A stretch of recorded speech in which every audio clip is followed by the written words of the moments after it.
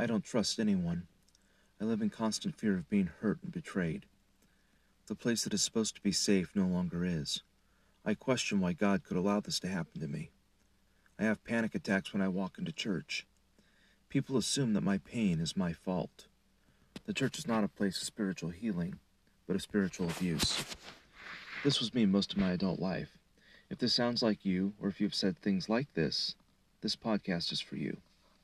If you're a pastor looking to help someone who has been the victim of spiritual abuse, then this podcast is for you.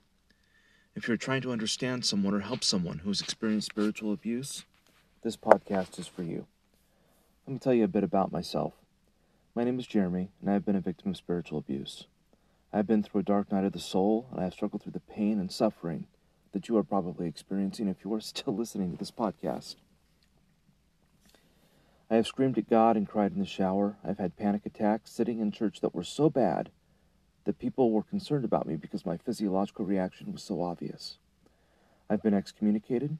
I have walked the journey that you are on, and I am here to tell you that it isn't your fault. You know that you see the world and the church differently than most people.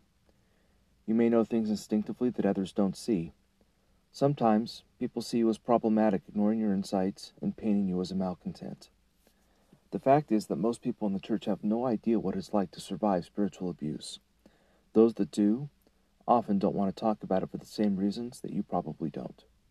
Pastors, and often denominational leadership, often assume that you are the problem. This is recurring abuse with no focus on soul healing.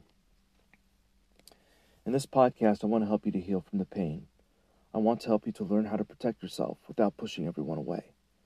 I want you to be able to walk into church again without being angry and without panic attacks.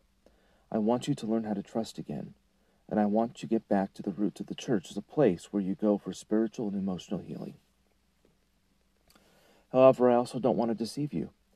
The hurt won't completely go away, but it will lessen. The process will take time, and at times it will be painful, but you will be able to trust again. You will be wiser and able to recognize abuse patterns when you see them and be able to protect yourself. You will be less angry, and you will be able to rebuild your faith in God and people. You will be forever changed, this time for the better. We will explore this topic from various angles. I am not only a spiritual abuse survivor, but I am also a pastor's kid and a missionary kid with undergraduate and graduate degrees in theology. I pursued those degrees while neck deep in spiritual abuse. I pursued those degrees while not attending church. I don't think this is necessarily unique, but it is unusual. I am not currently and have never been a pastor. I no longer think that is my calling. However, I do think that this might be. God is able to redeem all pain, and He loves to use sinners. If you are ready to move on, to dance with your skeletons, and to look your demons in the eye, join me on this journey. If that sounds scary, well, that's okay. I'm here to meet you where you are and to walk with you to spiritual healing.